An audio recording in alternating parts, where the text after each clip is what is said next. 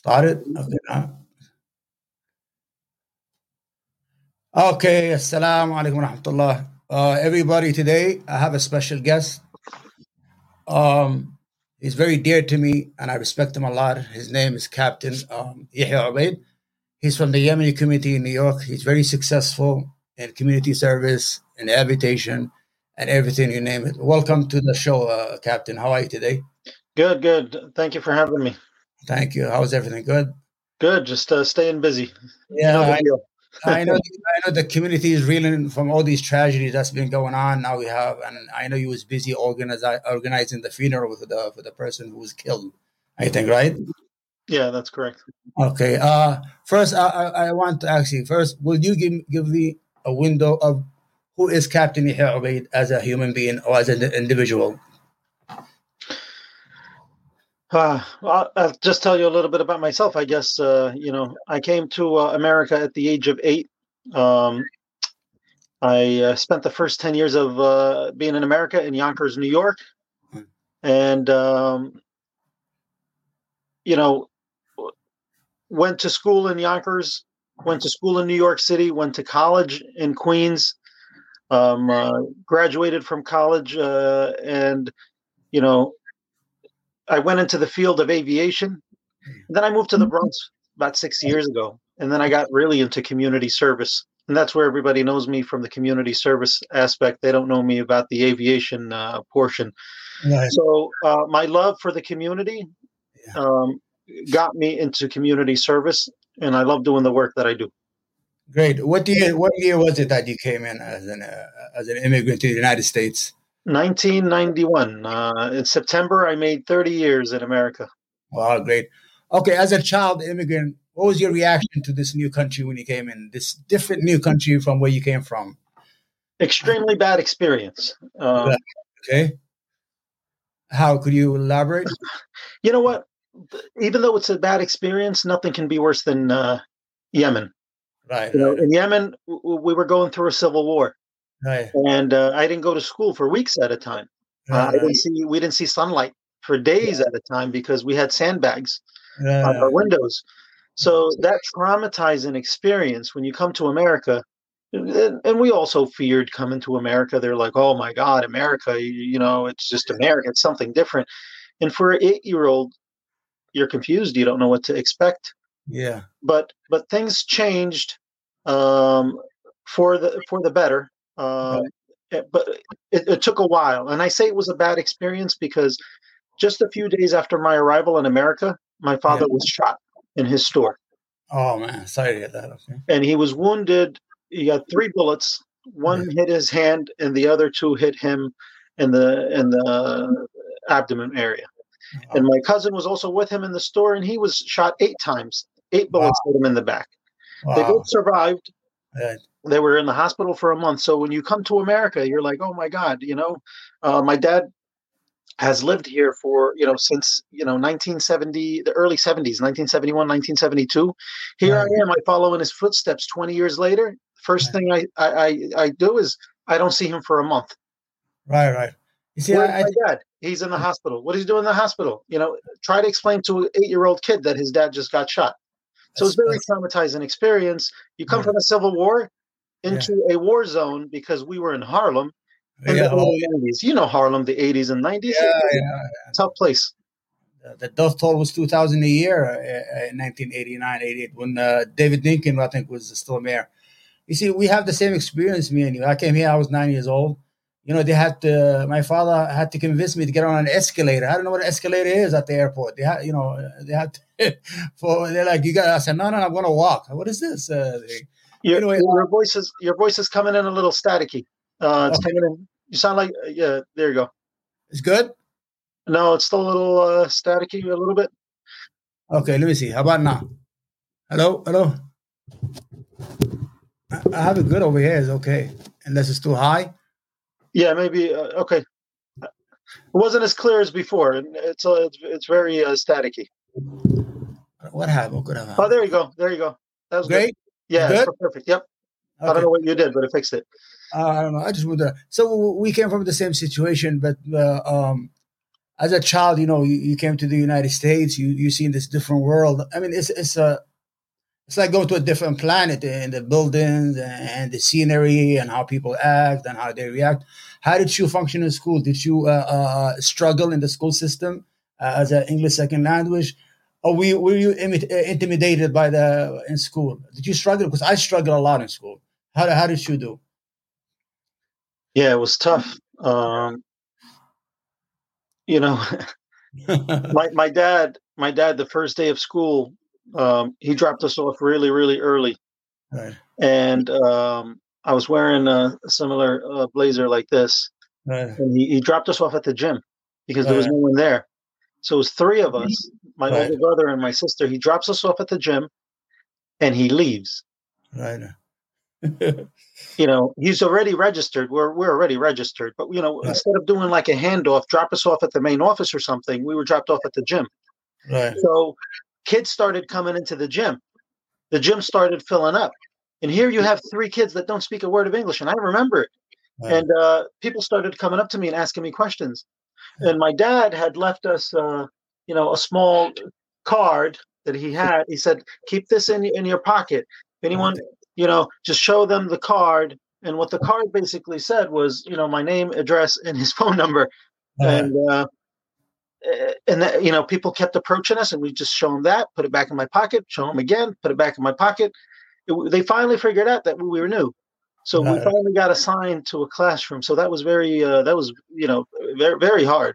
And then finally in the classroom, I don't know what's going on. I didn't even start because we went into school like in October. So it was probably like 6 weeks after the school had started. Right. And then on the third day of class, I remember this. The teacher said, hi. So I said, hi. And then everybody started clapping. It was like a party in the classroom because I just said hi. Right. It was probably the first thing they ever heard out of me because I didn't speak for the first few days. So I was like, oh, awesome. You feel good. You feel like, that something had happened. And so the next day they came and I said, hi. I was expecting the same celebration and it wasn't it. And I'm like, oh, well, what happened? Yeah. But yeah, it started off. And I remember in sixth grade, I was reading from a book. This is three years after arriving in America. Yeah. And I was reading from a book and we got to this point and I started going with the, singing with the lullaby thing was saying in the book. And the teacher was so impressed from my improvement in my reading and the way I read it, that like completely changed. And I was student of the year in my English class. Yeah, wow. In sixth grade. It wasn't even an ESL class. It was a regular English classroom. So it was great. That was great. And, the small things that you remember in life, positive and negative, they stay with you forever.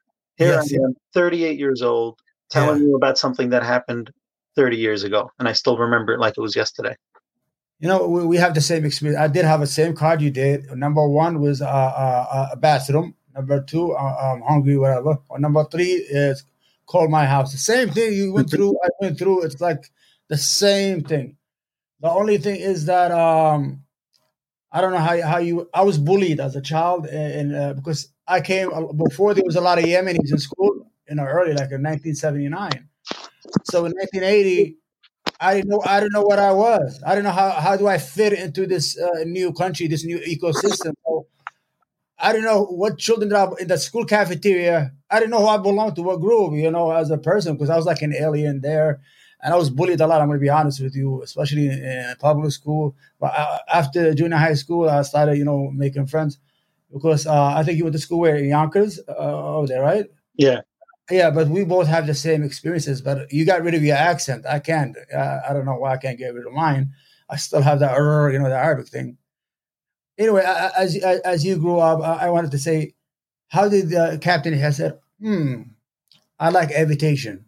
I want to be a pilot. I want to be, at that time, especially, it was after 9/11, I think, right? And it was very sensitive to work for Muslims and aviation, whatever. We were going through a process that was very scary at that time. So how did you come to the conclusion did you decide early, I want to be a pilot, I want to work in the airplane industry, or just came on later in your life? As a kid, I was very energetic. Yeah. And I remember one time, and this, again, like I said, the small things stay with you. My dad has sent me to, we were in a village, and he sent me to get a blanket for an older gentleman in the village. And I ran, and I came back super quick. He's like, look how quick he is. He's going to, the Arabic word for pilot is tayyar, and he's quick. And these small things stick with you. Yeah. So after I graduated from high school, I started thinking about aviation. It's always been on my mind, but I decided to go into that field. And like you said, at a very sensitive time. Very sensitive. I mean, people were going the other way. Yeah. 6 months after 9/11, do you think any Arabs or any Muslims were going into aviation? No. It was people going the other way. I went the other way. I went, you know what? You aim high, you follow your dreams. You don't let anyone stop you. Dozens of FBI interviews didn't stop me. Like you said, being bullied, racism, called names, everything didn't stop me. Nothing can stop me because I have something in sight. I'm going to follow it. That's good. I mean, and the beautiful thing is the United States offers you these opportunities no matter what. And if you strive, I think, for your dreams, there is a ladder to get there in the United States. That's why we appreciate our adopted country and what have given us. For example, me, is my voice okay? Yeah, it's good. Yeah, because for me, I've always been a sick individual, like sick child. Always had issues. And I used to get really sick. If I was in the United States, I would be dead. Yeah. So I'm so indebted to this country. I cannot explain it in words. You understand? Yeah. Yeah. So you achieved a lot. You went to college. You was I'm a professor for like 8 years. You work on these things. These are new things. That's a new terrain for a Yemeni person, especially our community is not as open to education or to furthering education for children. That was then. If you grew up in Libya, you're 15, you go right to the store counter, and that's about it. So, did you feel good? I mean, as you achieved? You know what? That's what I did. 12 years old, I was working in my dad's store on the weekends. 13, 14, 15, 16, 17. Throughout my teens, into my early 20s, I was working in my father's store, the grocery store. It's the store. So I worked there for 10 years before starting my federal career at the age of 21. And even while I was working for the government, I kind of helped my dad out, and I never gave up. Up until a couple of years ago, I'm still helping them in the store. So the stores, they built the foundation for us to be here. Like you said, we're blessed to be here. Yeah. And, while, this country has done a lot for you, for your health. Yes. Imagine if I was a healthy kid in Yemen, I probably wouldn't be alive. Yeah. With the war, with the amount of problems that we have in Yemen. Yeah. So who knows? I could be in a similar situation as you. So this country, not just, when they say the American dream, right? They don't know that just being in America alone makes us feel safe. Reaching for the American dream is for the folks that are here. They say it's the American dream because you can become whatever you want. Right. The majority of people, they just want to be here. They just want to feel safe. They just want to have food to eat. Right. They don't aim for other things. I'm blessed to have a family that said, go to school. We don't want anything from you. Just go to school. Even if you come out with a degree in, to become a janitor. Right. Just get a degree. We don't care. Get a degree, come back and work in the store. As long as you get a degree. Right. And, when you go to school, you're not going to stop. You're going to keep going. There's no stopping. And that's what one thing leads to the other, because you get your foot in the door and you don't give up no matter what challenges you get. You many obstacles. Look how many obstacles you encountered here in America. Right. You know what I mean? From bullying to your health. So we're going to get the obstacles. It's just you got to overcome them, and you can't quit. Right. So right now you work for the FAA, right?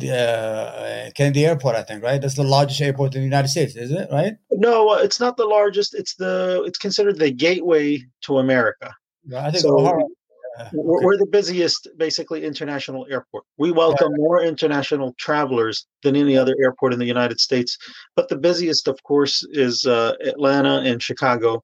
They're basically, they switch places number 1 and 2. They've been doing that for a while. Kennedy, believe it on the list, is probably like number 13.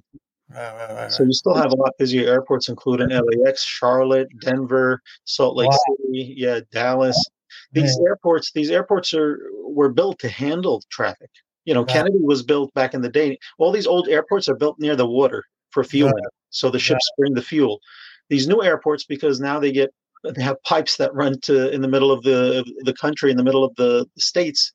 They get to build on bigger real estate. So how did you make how did you start, Captain? The most I admire about you is that your activism and your activity in your community. How did you start? I mean, did you have a calling, or you saw a lot of wrong that you wanted to start something to help the community? It started with, the Bronx Muslim Center. Right.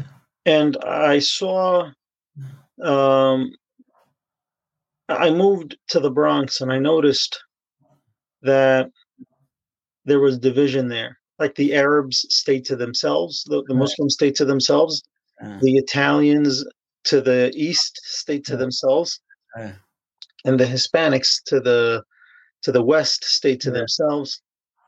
And we were kind of divided. I said, all right, there's got to be a way to put these communities together.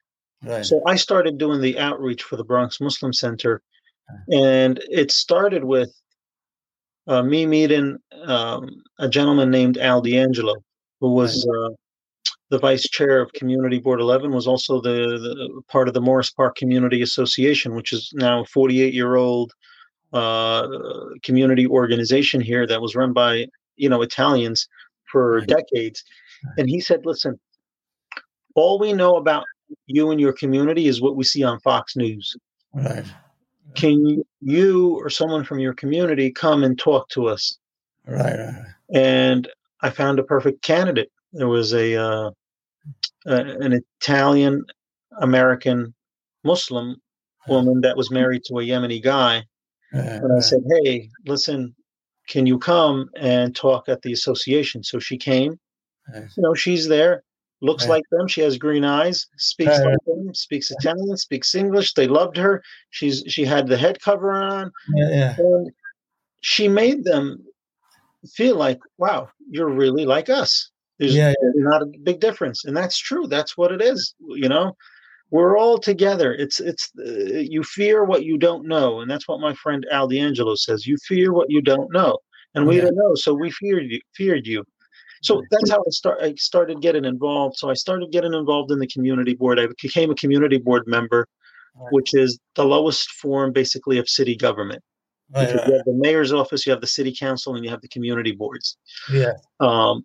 And then I moved to the other organizations. Right now, I'm the second vice president of the Morris Park Association. Yeah. I'm pretty involved in a couple of other boards. If I start mentioning them, we'll be on here for 2 hours.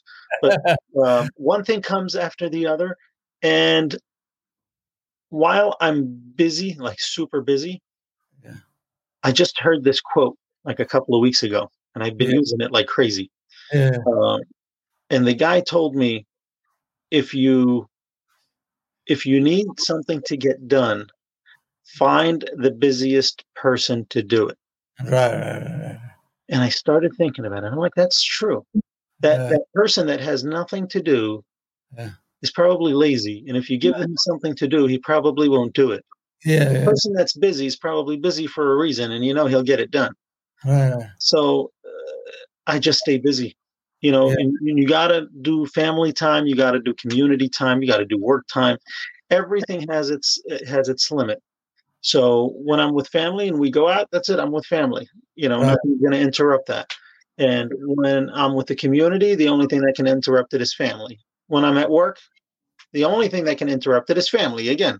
Right. So when I'm at work, it's work. I'm on a mission. And I have a mission to carry out, and I go every day to carry out that mission. And when I'm in the community, I'm on a mission. Right. And nothing can stop me. And I'm very, very dedicated to the community. And I work hard. And when you work hard for something that you believe in, yeah, you don't feel the pain. You don't feel that you're tired. You just keep going. It's something special that only I think a certain amount of people are lucky enough to feel it. Yeah, I wanted to tell you, I have a history with Morris Park. I worked in Morris Park at 839 Morris Park Avenue in a grocery store in 1990. Wow. There was a long time. It was more Italian than it is, I think, now. It was not. But we had a landlord, Lily, and her husband, Danny. They're all Italian. They're so generous. They love to feed you. And every day she will come to the store. They love to cook food, the Italians. And as soon as I eat, she'll make sure you got to eat. You got to eat, Omar. You got to eat. And I will eat. It's like she's eating herself. God, may she rest in peace. So I understand that community. I was there in 1990. I think until up to 1992. I don't know what that place still exists or not. But I do have experience with the Italians. The Italians are very generous people, and they're very touchy and huggy and everything. I just want to give you an idea. She used to come like during the holidays. She'll come and close the store by force. She said, no. You're going to have dinner with us. And she'll take us to her house. They have these big Christmas dinners, and we were there, the Yemenis. She made sure we ate non-pork, no pork food. But I just wanted to give you a had experience. But when I see Morris Park now, it's a totally different area. There was not a lot of Yemenis. There was nothing. Mostly the Italians were in that area, and the Hispanic were down from 180 downward. I think it was 180th Street. I think it is, right? So yep. I had experience with that area, and I worked there. I mean, that's before you came to the United States. Wow, that's crazy. So what I wanted to get back, as the Yemeni community or the Yemen, it's like islands because they work in stores. They don't settle in one area. If you have a store, you put your family on top of the store. So it must have been hard to get this community from an island to become one body. You understand? And I appreciate the most is when you had the Yemeni parade. I think it was 3 years ago in the Bronx. Yeah, and a lot. So was it hard to convince the Yemeni that when you organize, it's good for you. You get good out of it. You improve your neighborhood. There's something in return if you organize as one people. Was it hard to organize these different tribes all over the place? It is. And, before it's done, let's say 2 days before the parade, right? I tell myself this is the last time I'm ever organizing anything like this, And then when the event happens, it feels so good to see people celebrating and people having a good time. And if you tell, our community is one of the most beautiful communities. Yes. When you tell them, dress up nice, come out, let's celebrate together. We have a special day. Right. They will not let you down.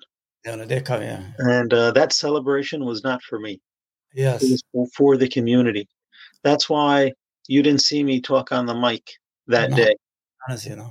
I don't like mics. I don't like speaking. I actually really hate it a lot. Right. A lot of the times I do it because there's no one else to do it. Sometimes I do it. Today I made a video. But it was out of frustration. I was really frustrated with the current events and everything that's going on. But yeah, that's about it. I want to ask you something. They have a saying here in the United States that all politics is local. So these places are important. Community boards are important. School boards are important. Do you see a future for Captain Yahya as a state office, city office, senator, councilman? I'm happy with what I have now because the future. Right now I represent my community without being a politician. Right. And when you're a politician, Yeah. you know, politician is a bad word. Yeah. I feel like a lot of them mislead us. A lot of them lie to us. A lot of Yeah. them make empty promises. Yeah. There's only a handful of politicians that have kept their words and Right. that do it from the heart. And you know what? Now these days, but they all go in with good intentions. There's no Right. politician that says, I'm going to go into office and I'm going to be corrupt.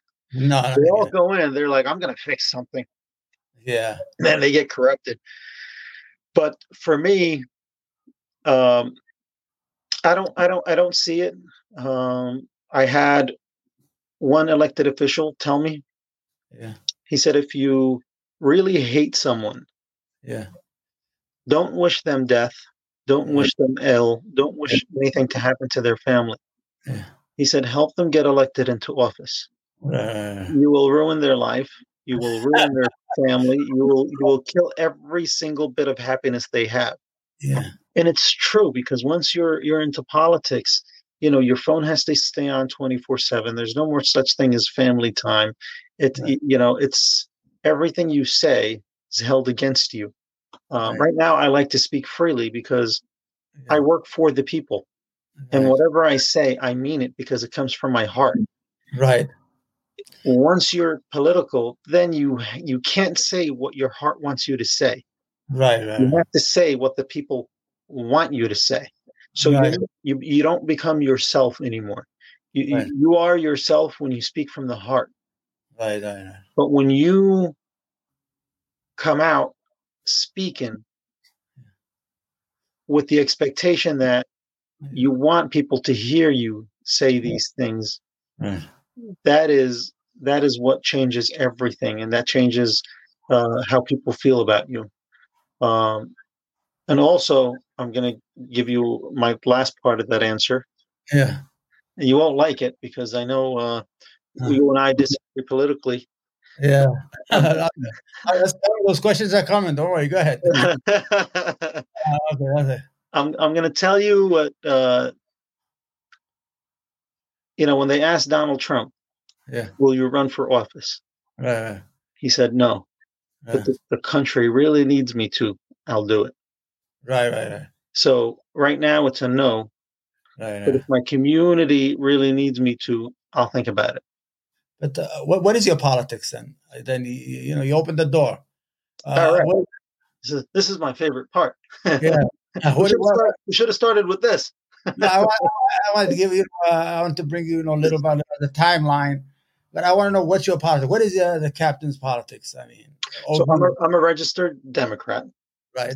I am a moderate, Right. Right. Right. and I lean in the direction which I believe is right. Right. Usually, There's no perfect politician.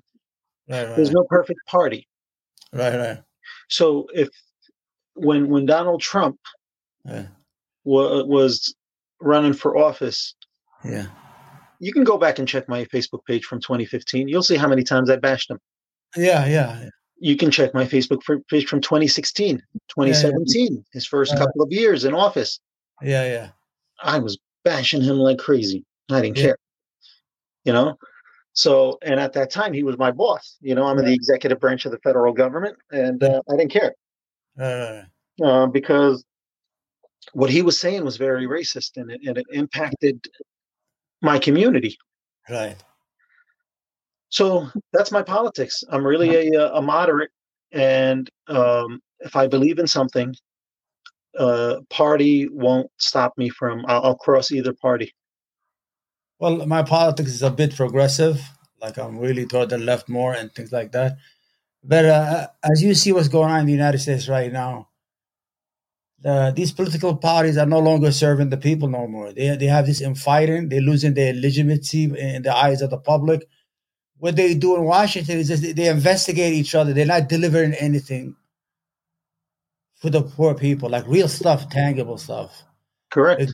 Yeah, for example, what's going on in the Midwest? The Midwest, where the Donald Trump supporters are, the Rust Belt they call it. They had NAFTA. They had all these global treaties, and they took all the factories from these towns, the proud people that are making $30 an hour, and they were left with no more jobs. Now you have these people; they have nothing to lose. The United States. That's why we so. That's why we're so divided.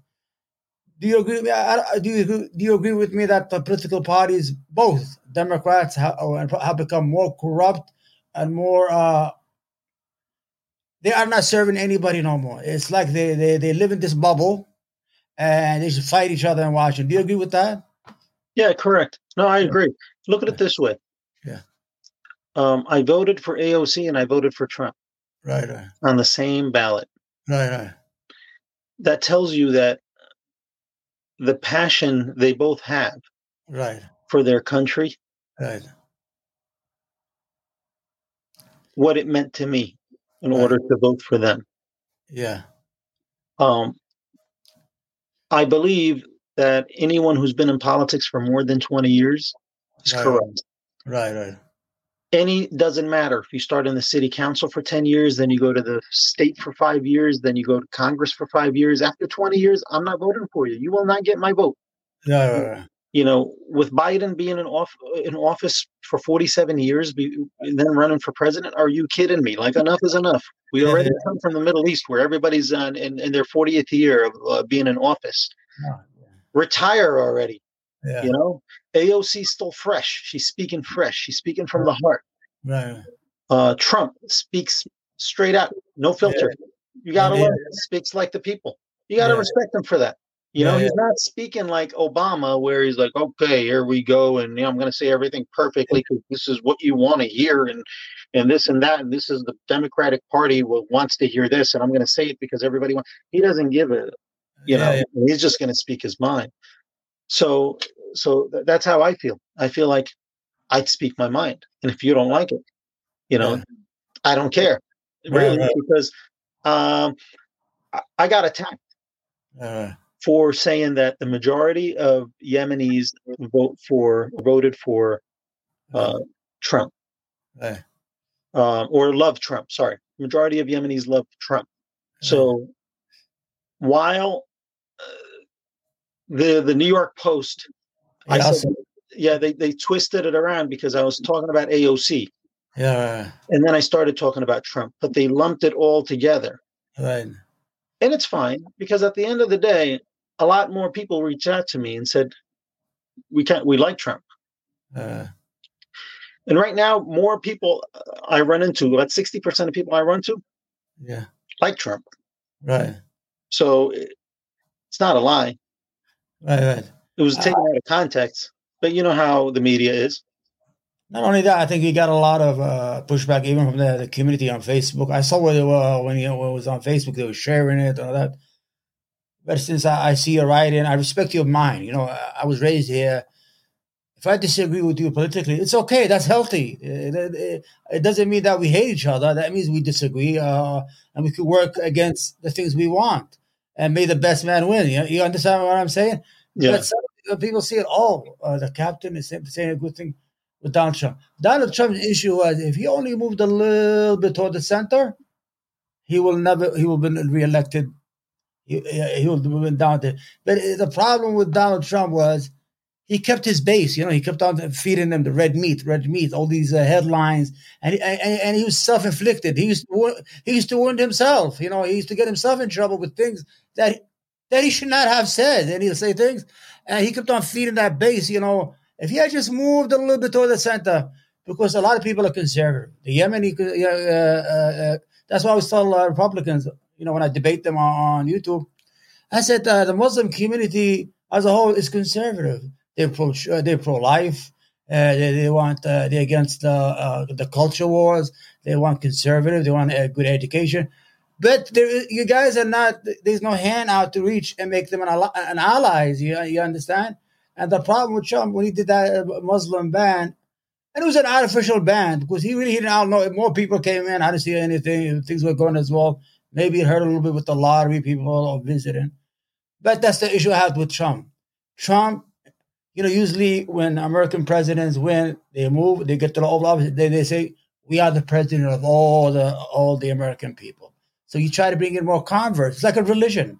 When you try to bring people to your religion, but Trump was pushing a lot of people away with his language, with his bluntness and everything. Yeah, but don't you respect him for that, for staying true to himself?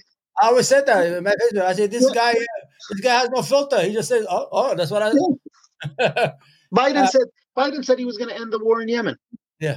Here we are a year later. Has the war in Yemen ended? Yeah, I don't have no. He said a lot of things. He said he's going to punish MBS for the killing of the journalist. He didn't do anything. They're all full of it. When you get a president like Trump, he's not going to, give you BS. He's just going to tell you how it is. I got voted in by my base, and guess what? Into his fourth year, they did a survey, and 98% of the people that voted for him were still going to vote for him again. So nothing was going to change. He still had his base. He won me over. Yeah. So not only that. I have my reasons. We didn't get into it. Yeah, go ahead. Take your time. So people say, okay, why did you switch?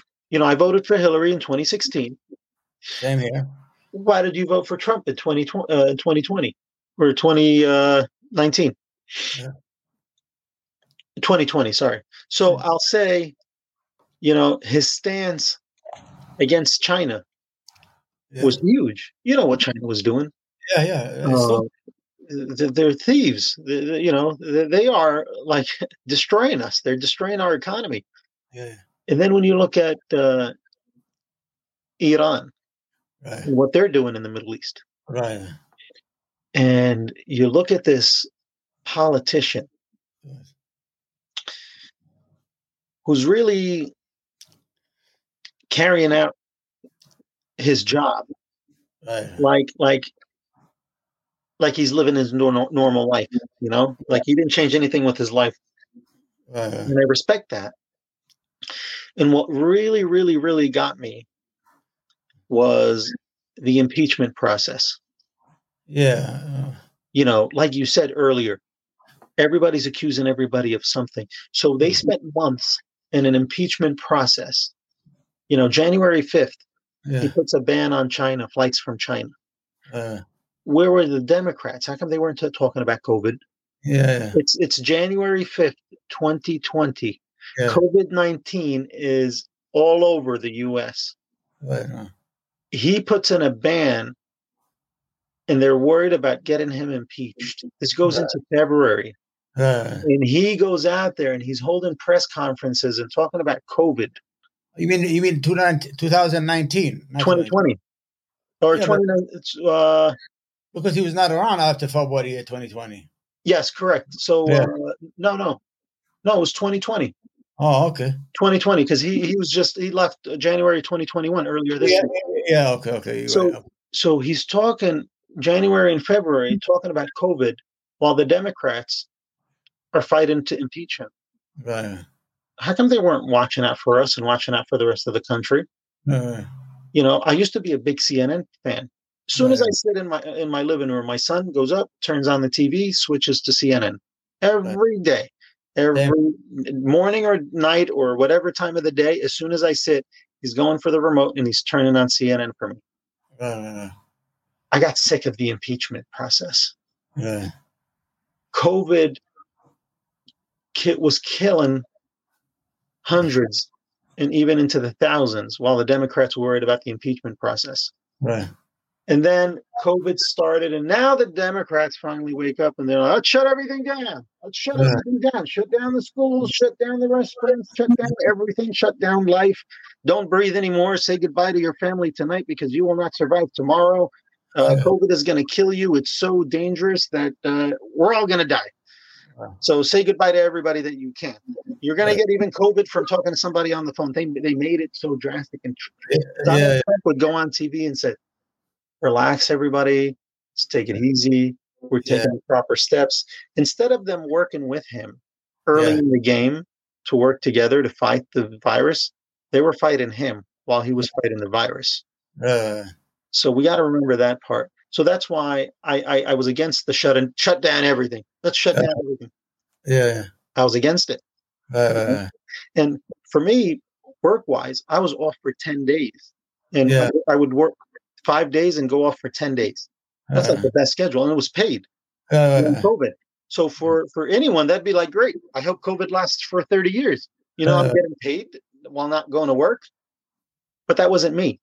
I wanted things to open up. I wanted to go back to normal. Yeah. And that's why I started voicing my support for him. Yeah. After his stance against China, Iran, the love and the passion that he has for this great country. Yeah. I know he's racist and he says racist stuff, but he was against the shutdowns, and I started watching Fox News. Yeah. And right now, I have not watched CNN for that. Yeah, it's been a long time since I watched it. I don't watch all of them. I cut them all off. I want to ask you one more thing. You know what the issue with Donald Trump was?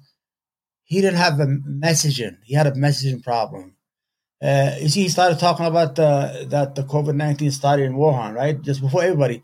But instead of saying that and educate, he said, Kung Fu. He goes on those speeches, and people see that as silliness. You understand? Yeah. If he went on TV and said, it turned out to be true. He was, it came out from a lot of people suspect it came out of the laboratory in Wuhan, whatever it is.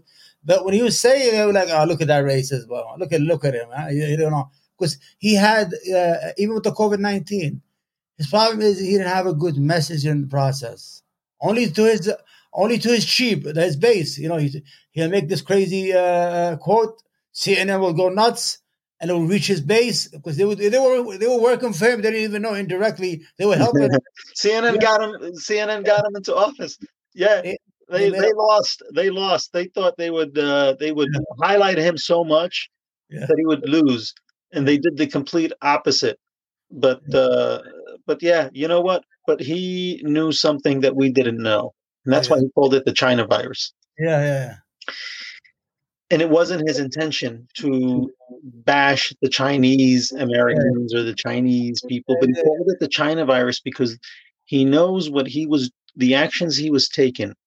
Yeah, was to make a correction against what China was doing to our economy. Yeah, I'll ask you a question about China. Go ahead. And maybe it was retaliation with the virus. So that's why he kept calling it the China virus. Right. But don't you think that America created the Chinese monster? China, when they opened China in 1972, I think with Richard Nixon, they made it a special statue nation. All these trillions and trillions of dollars went to China. They built China. American money invested. They made a lot of money too out of China. They're still making money. That's why. Isn't our addiction to Chinese profits from our corporation is the cause that's created this monster? Now we're saying, oh, China is going to kill us. China is going to be strong. China has all these weapons. It is us who built China. We made China what it is with American money because corporate greed, like corporations, like a sneaker Nike is for $5. You make a sneaker and you sell it here for $200-300 in the United States. They were addicted to that kind of profit. That harmed our national security as a country. We are more. We made this monster. You agree with me on that? I agree. Right? We built so many other monsters. Yeah. We built Osama bin Laden. We built Saddam Hussein. Yeah. We've built so many other monsters. Yeah. We started with good intentions, and then look what it leads to.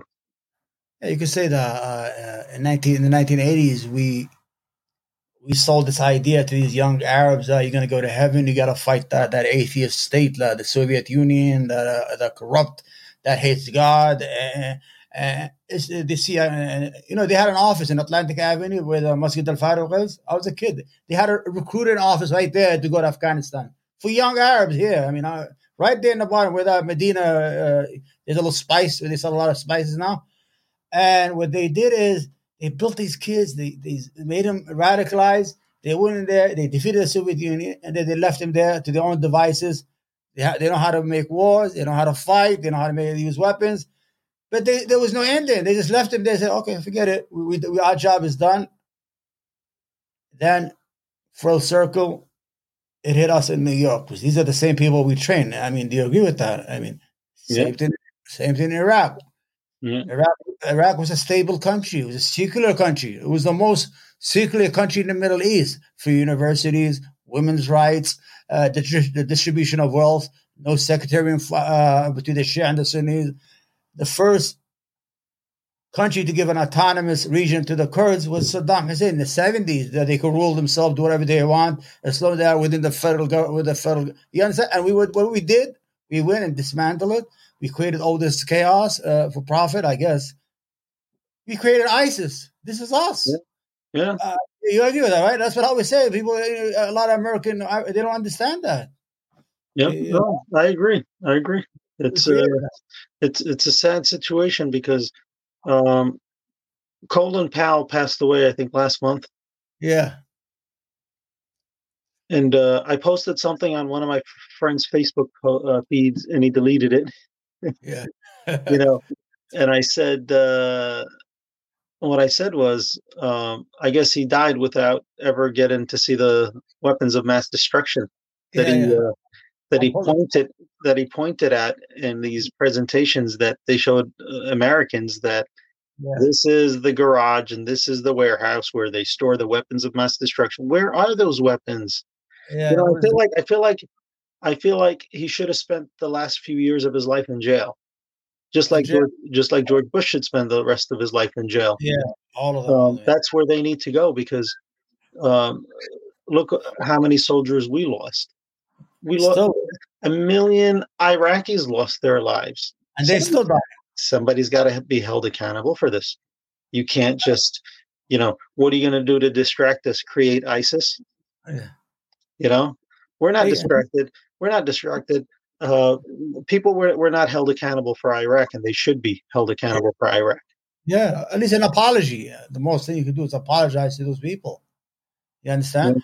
Because I was demonstrating in Washington. A lot of Americans were against the war. Don't get me wrong. We went there, and it was so silly. They were looking for weapons of mass destruction in his palaces, like he's going to hide it under his bed. And we sold on that war, and they did it.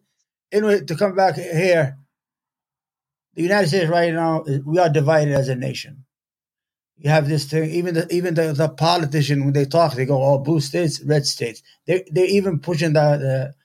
How do you think we work that to bring the nation together, to start talking to each other? I mean, you understand? We're talking over each other. Like, if I'm talking to somebody from the Midwest, look at them. They look at me. How do we unite? There's not that unity we used to have before. You understand? Do you feel it and see it in the press? But sometimes I feel like we never had that unity. We just had politics lie to us so well that made us feel united, but we really weren't united. Right. Sometimes I feel that way. We weren't united when Obama was president. I call him the optic president. Optic. It's only about optic. How to say the right words, and that's it. Yeah. He had a kill list in his pocket. He had a list of people to kill. He killed more people with drones than any president. He deported more than 3 million people. He was a Republican more than he was a Democrat, really, but nobody knew. But he had a good speech. That's all he knew how to talk, and he sold his talk, and it was all BS for those 8 years. Yeah, the one thing that we can unite is in the community. Right. That's what happens. If you live in a community that's diverse, like the community I live in now, and we're united as a community, the stuff on the federal level really can't hurt us. And the thing that people don't realize is that when you vote in local elections, the local elections impact you and your community more than the national elections, more than the presidential elections. When the president does something, most of the time, it can take years to impact you. To touch you, But when these local elected officials make a change, it goes into effect tomorrow. Right. I want to ask you something on the. I want to bring you back to the community. Our community. Lately, you have seen this the crime spree in our community, and is affecting a lot of people. I wanted to know. I had this idea yesterday when I spoke. Can we give these people gun permits and train them how to defend themselves in these stores instead of sitting ducks targets all day for people to kill them? But the city's not issuing any more permits. Yeah, they won't give it to you. I know. Yeah. The only guns that are allowed are the ones in the hands of the criminals. Yeah. You know why they're allowed in the hands of the criminals? Because if you get caught with a gun, you're released within a couple of hours. So what price did you pay for carrying a gun? So if you take that gun and you intend to kill someone, but never got there, and you get stopped with that gun, no one knows you intended to kill somebody. So they'll say, hey, you just had a gun. So let's release him in a couple of hours. But if you're a business owner or someone who wants to carry a gun, for example, if I apply for a gun, I'll get denied. Because there's no purpose, they're going to say. Okay, so what's the purpose of the criminal having a gun? Why can't I have a gun? So that's one of the biggest issues that we have right now is the elected officials are full of it. And they need to be held accountable. They need to be told, stop lying to us. Right. Don't tell us that guns are a problem. Right. Don't tell us that we need more gun laws. The Attorney General today, New York State Attorney General Letitia James, said that we need stricter gun laws. Really? In New York City, crime on the rise, gun violence on the rise, and you're telling us we need more gun control, gun laws. What are gun laws going to do? We have the strictest laws in America. Yeah. Why do we still have a gun problem? Yes. How about you give permits to these business owners, these small business owners? Yeah. And you know what? If someone goes in and tries to pull a gun on them and they shoot that person in the face, all it's going to take is one or two people getting shot in the face, and they're going to know, all right, these bodega owners, don't mess with them. They all got guns. Yeah, that's all it's going to take, because no one's going to come in for a gunfight. I'm going to be honest with you. When I was working in stores, I had this issue. We were scared to have a gun in the store, not because we're going to shoot somebody, because you could get an inspection by the city, because the city or the state, once they get a little hungry, they start to do inspections on medication, if it's expired, to make revenue for the state. And then you're afraid if they search, even if it's other stuff, if they find a gun and you're an immigrant first, if you only have a green card, you could get deported. Second of all, it hurts your chances of becoming an American citizen. So you're there, you are handicapped already, you are sitting duck all day, you open business in places where nobody's going to go in, and you're probably serving the community and the state and the city by bringing food and services to these areas. But I was scared. I used to have a store on Bailey Avenue in Tebendis. This is before I got more sick. And I was, it was a bad, it had projects, but I knew everybody. But I'm going to be honest with you. What do you call it? The janitor, not the janitor, the super of the building. He gave me a gun. He said, Omar, you're staying open late. I kept on thinking about that. I swear to God. I kept on thinking, if they come, what's going to happen? I threw it in the garbage. I was so scared of the gun more than I was from the criminal. I went out, I put it in the bag, and I threw it in the garbage and said, I don't need that in the store, because I might get inspected by the health department or something, then end up with a case. You understand? And it's going to. So you would end up. Look at this. You would end up with a case, right? Yeah. Would you rather end up with a case or end up dead? This is the problem. I know, but what do you? I mean, the reason I'm asking is that can we lobby or can we pressure? I mean, the city. Because I know to get a gun, sometimes you have to prove that you make a lot of bank deposits. You got to show them that you carry a lot of money and things of that nature. But with all this mayhem, this killing almost 6 people or 7 people in the last year, we could train. We could have these people go to training, how to handle their guns, how to clean them, how to use them, how to put them in a safe place. And they know how to use guns. Yeah. They've lived in places where guns are illegal. So they know how to use guns. Yeah, a person like me, I don't know how to use a gun. So even if you train me, I'd probably take months of training. No, I know I'm from Yemen. I know how to use a gun. But the problem is that to have a gun. See, I'm not in the city. In the city, you can't even carry enough. I'm in upstate New York. I could have a shotgun without a license or anything like that. I could get a right away. But the issue with guns is it's a lot of responsibility, to put in a store. Yeah. Sometimes you get into a conflict in a store. Maybe in that moment of heat, you might kill somebody. Sometimes you understand. Because I worked during a bad time in the 90s. We had David Lincoln. We had machetes. You know the machetes, like the Crusades they used to have in the store. We used to fight every day. It was like mayhem. It was like war. But now,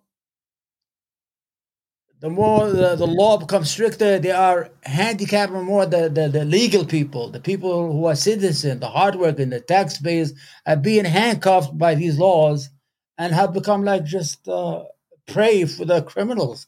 You stand there all day waiting to get shot or killed over a cigarette or over you don't want to give them a credit or things like that. You know what I'm saying? You saw that video I put on. The guy just cleaned up the whole in San Francisco. They walk into these stores. They close. They close like what is it? Walgreens. They close a lot of stores inside. They walk in and fill up the bag. Guy, nobody says anything. But do you think we can like talk to people and start a process or a conversation with the city? I told people today, when those elected officials and their campaign employees come to your store and they want to hang a poster up, ask them how they feel about you having a gun. Right. Tell them this guy that you want to hang up his picture. Yeah.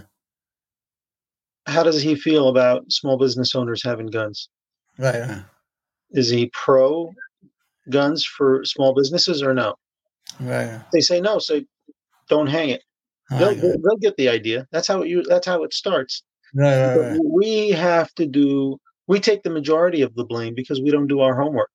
Right. We don't hold these elected officials accountable. Like today, about 10 elected officials spoke. Right. They all voted for bail reform. Right. They all voted for defunding the police. Right. It's the dumbest idea I've ever heard of. So why would we listen to them? Right. I wanted to turn around and say, you're all full of BS. Yeah. Because you voted. This is what you wanted. You have blood on your hands. We have to remind them of that. Right. That every time you get an opportunity to meet with an elected official, say, hey, how you doing? Yeah, I saw your name on the list. You voted for bail reform. You got blood on your hands. Right. This is the bail reform. That's where people just go in and out like a revolving door, right? Like a revolving door. What did they release 50% of people out of Rikers Island? Wow. On January 1st, 2020. Yeah, that's what it is. Yeah. So, where are those people? Did they give them proper education or proper training, or did they give them proper support so they don't go back into the system again? Right. We had a case here. 2 individuals that were going into CVS and Rite Aid, Walgreens. They would go in and they would steal, go to jail, come back out within a couple of hours, steal again. Sometimes they get arrested twice a day. Yeah. One of them was arrested 55 times, the other one 60 times. Wow. Yeah. Tell me that's not a waste of city resources when you have police officers that, process them, takes hours to process. Then they go in front of a judge, the judge releases them right away, and here we go again and again and again and again. So when I tell police officers or the leadership in the police department, look what's going on, they say it's not in our hands. All we do is process the arrest. The rest is up to the DA and the judge. Right. So we go to the DA. The DA says, well, no, first I went to the judge, and the judge says, the DA doesn't want to prosecute these cases, so I have no other option. Right. So we go to the DA. The DA says, for example, for the Bronx, we're short judges. Right. We have the least amount of judges of any county in New York State. Right. So we have to pick and choose what cases we can prosecute. And these small level crimes, we're not going to prosecute them. Are you kidding me? CVS losing $1,000 a day in that store. Yeah. because of theft is not a big deal to them. Right. But if you go to a small business owner, like a bodega, and $100 worth of merchandise is stolen that day, it's going to take an impact on them. Yeah. We're not a corporate company. We're not going to write off the losses. That's going to hurt us pretty bad. Giuliani, I know he's crazy right now, but you got to give him a little credit. He had a policy called the broken window policy. The idea of the broken window policy was, let's say you have two houses. If the one house, everything is okay, but the other house has a broken window, it invites somebody to go in and break into the house. You understand? So that policy was, if you punish small crimes, you're going to prevent big crimes. And it worked. Yeah. In New York City, 2,000 people used to die a year. It's like a war zone. It was down and went down to 200 people. Yeah, really, right now, I don't like his politics. I don't know what happened to him. Old age happened to him. Age, yeah, but he cleaned up the city. We felt safe. You know what he used to do? If you fight, he used to take both to jail. Both in the store. He said, "Everybody, let's go, so we don't fight again." He was like children, and he cleaned the city. I was speaking to a Yemeni brother yesterday when I told him to go out to attend the funeral, and he called me. He said, "All those days we missed." I said, "Giuliani." I said, "But he went crazy." He said, "But I know, but we felt safe when he was." It is, you understand? So these small crimes prevent big crimes because they move on. It's like they graduate to something more as they go on. Exactly. Okay. Yeah. Okay. Now we were speaking the other day. You told me that the Yemeni population make 10% of the 5 borough. Or is that right? The Muslim population. We're about 1 million in New York City. Wow. Okay. We make a little over 10% of the population. Right. And at the end of the day, only 10% of the population really votes. Right. So us as Muslims alone can elect whoever we want in New York City. Yeah. So, I mean, how do you introduce this culture of civic duty? Like, how do you convince the Yemenis that if you register, because they get the citizenship and they put it in a bank, in a box, and they go to sleep, that if you register to vote, that you're going to change your life too. You're going to improve your livelihood, your businesses. You're going to be less regulation on your businesses and things of that nature. How do you convince these tribes? I call them tribes, the Yemeni, because they're all different parts of the state. I'm so surprised you got them together to go to these places. How do you sell them the idea of a franchise, that voting is a franchise, that if you attain it, that you can make a lot of changes in your life in this city that you live in? Can you sell that to them? You know how I sell it to them? When, we're very good at talking. We're very good on Facebook. Yeah. And when I debate someone, I first ask them, are you registered to vote? Right. If they're not registering to vote, my discussion with them will not continue. Right. If they haven't voted, if they're registered to vote and they don't vote, I don't continue the discussion. Right. So when you make people feel that way, right, and you give people a reason to vote. We registered here at the Bronx Muslim Center over 2,000 people when Trump was running. Yeah. Because Trump gave them a reason to vote. Right.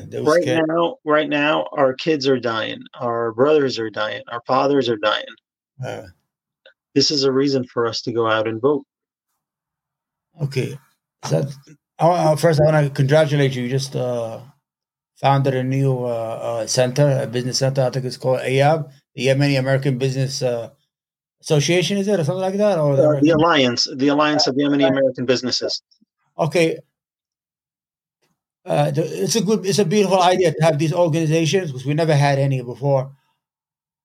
Can you work through that organization, like to have civic classes, or to have people come in and apply for citizenship, help them apply free? It takes a couple of minutes. You understand? Yeah, online. We're not focused on that. I know what you're talking about. Yeah. Yama does a great job with that. They do that. Yeah, that's what I said. Yeah, we're going to be membership based. Right. We're focusing on just a few items.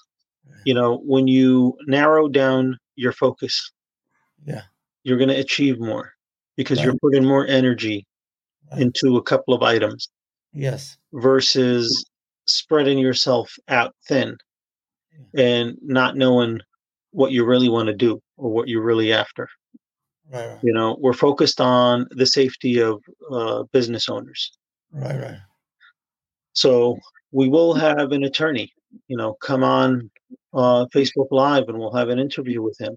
And this Right. attorney will be, able to help small business owners apply for gun permits. Yes. And we will provide his information to everybody. Uh, And I wish we have 5,000 small business owners. I hope that 50 of them apply for guns, for gun permits. And if any of them get denied, not any of them, if the majority of them get denied, right. we will take it to the elected officials. Right. We'll say why, right? What's going on? Why? Right. Oh, you know what? Maybe you don't need a permit. Just be Right. like the criminal. These days, everybody's. So what's the problem? Yeah. Right? It's kind of, if you save your life, it's 1 year in jail. I guess. Would you rather die Right. or go to jail for defending yourself? Yeah. That's what it's coming down to, because these criminals don't care, Right. and they've been told that you won't get punished. Yeah, yes, especially lately, with this idiotic behavior of defund the police. The police are evil. This stuff. No.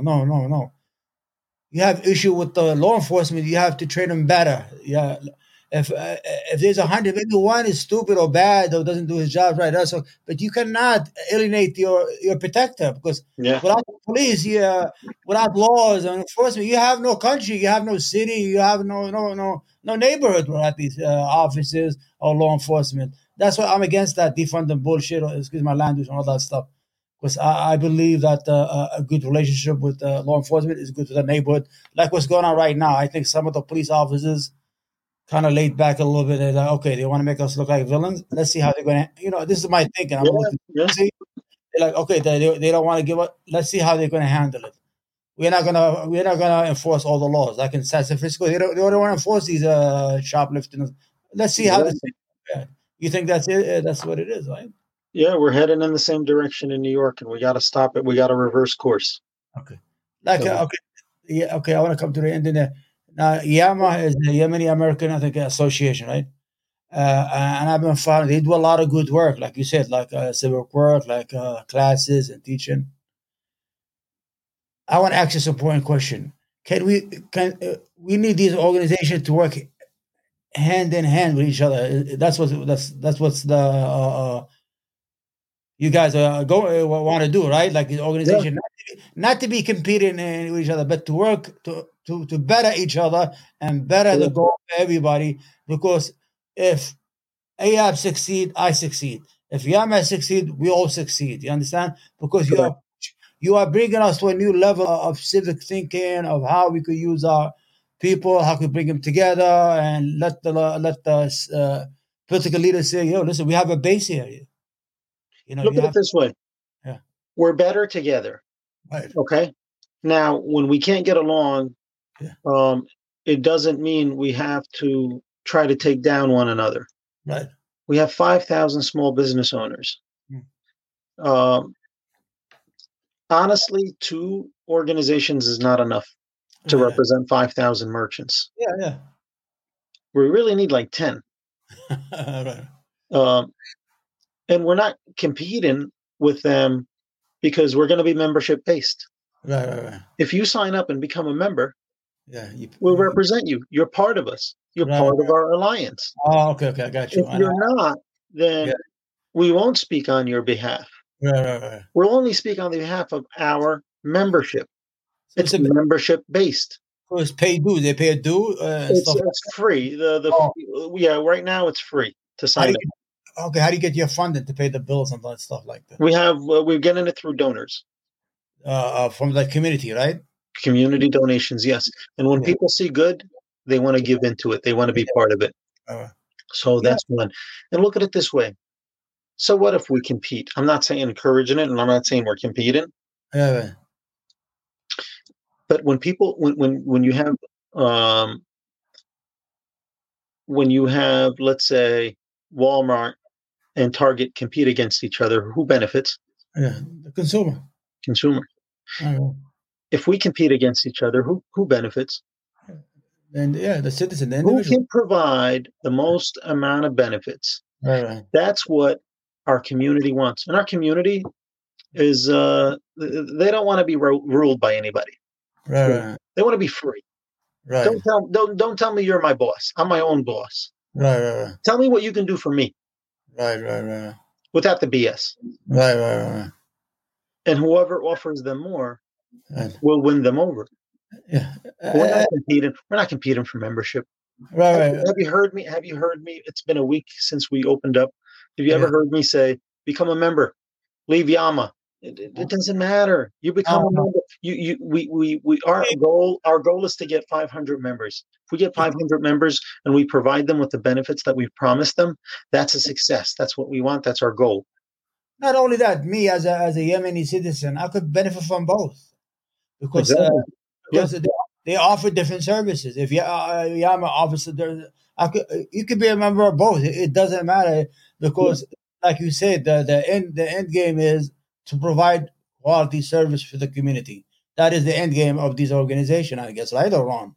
That's correct. And look at it this way: our politics, differ, are different. People have been saying, "Well, you're going to be part of an organization." Yeah, the leader of that organization, he voted for Trump. So what? Okay. Our goal is to partner with the police department to strengthen them so they can protect us. That's the ultimate goal. Other organizations actually went out with BLM and protested and wanted to defund the police. We're not going to do that. No. Well, you know what? If we're going to hold the NYPD accountable for their actions, we're going to advocate for more training for them. Right. And we will be for justice. Right. I'm not saying they're perfect. And work with them. Because that's correct. Without, like I said, without any law enforcement, without any laws, you don't have a country, you don't have a state. It's like children. If the father's not home, they're going to stop fighting all day. You understand? Nobody's there. Okay, I want to get more to social programs. I'm going to have to let you go, though, in the next 4 minutes. Okay, just one more question and I'll go. What organization are serving our children, like bringing them together for social programs and things like that, or organize them as soccer teams or leagues? I know you got to go. You know what I'm saying? We got a couple of good programs. The Bronx Muslim Center. Yeah. We have about 10,000 members, really, in the Little Yemen area. And we have programs on Friday nights for the kids to come and hang out in a good, positive environment. Okay. We continuously have programs for them. There's also the Yemeni Soccer Club, which is right next door to the Bronx Muslim Center. Okay. So those are just two programs. We just started after-school tutoring as part of the Bronx Muslim Center. And we need to start investing in our youth more. Yes. The new Bronx Muslim Center that we're building, that we started this project in 2013, when it finally opens up, it's going to have a community center. It's going to be a community center. It's going to be a mosque, and it's going to be a school. It's going to be 3 in 1. That's going to take the kids off the street and bring them inside into a learning, positive environment. Okay, Captain, I know you got to go. I appreciate it for making time for me. Is there a statement you want to make before you go, or anything to close in the interview? Yeah, I'll say this. There are people in our community who support building a foundation for our community. There are those that just are on standby. They don't support you. They don't take you down. All critics. Yeah, they don't criticize you, but they don't say anything positive. Okay. And then there are those who are full of negativity. Right. The unfortunate part is those that are full of negativity, their voice is louder. Right. Because negativity, for some reason, just stands out a lot more. Yeah. You know what I mean? If you just post a video on Facebook of two customer and a bodega owner hugging each other and saying hi and taking pictures together, doesn't mean anything. But if you post the video of the customer punching the bodega owner in the face, that's going to go viral. Right. So people lean more towards negativity The only thing I have, the message that I have for my community is I beg you to look into the positive and remain positive and leave the negativity alone. Leave it on. Okay. If we team up together, leave the negativity alone, we will elevate ourselves into something bigger and better. Okay, Captain. Thank you very much. I appreciate you for coming, and I'm proud of you and of your accomplishment. And I'm proud of the other Yemenis who have become police officers, who have become successful here. You are making us proud as fathers, and that you are taking advantage of opportunities that we had, but we didn't know how to gain them at that time because we don't know how to work the system. Anyway, I appreciate you, and God bless, I guess, right? And have a good night. Thank you so much. Thank you for your time. Thank you for having me on, and I appreciate your continued support. Really do. And I'm here. We're gonna exchange phone numbers anytime you need me. I will help in any way I can. Okay. All right, you got it. All right. Thank you, brother. God bless you. Okay, God bless, Master. Take care.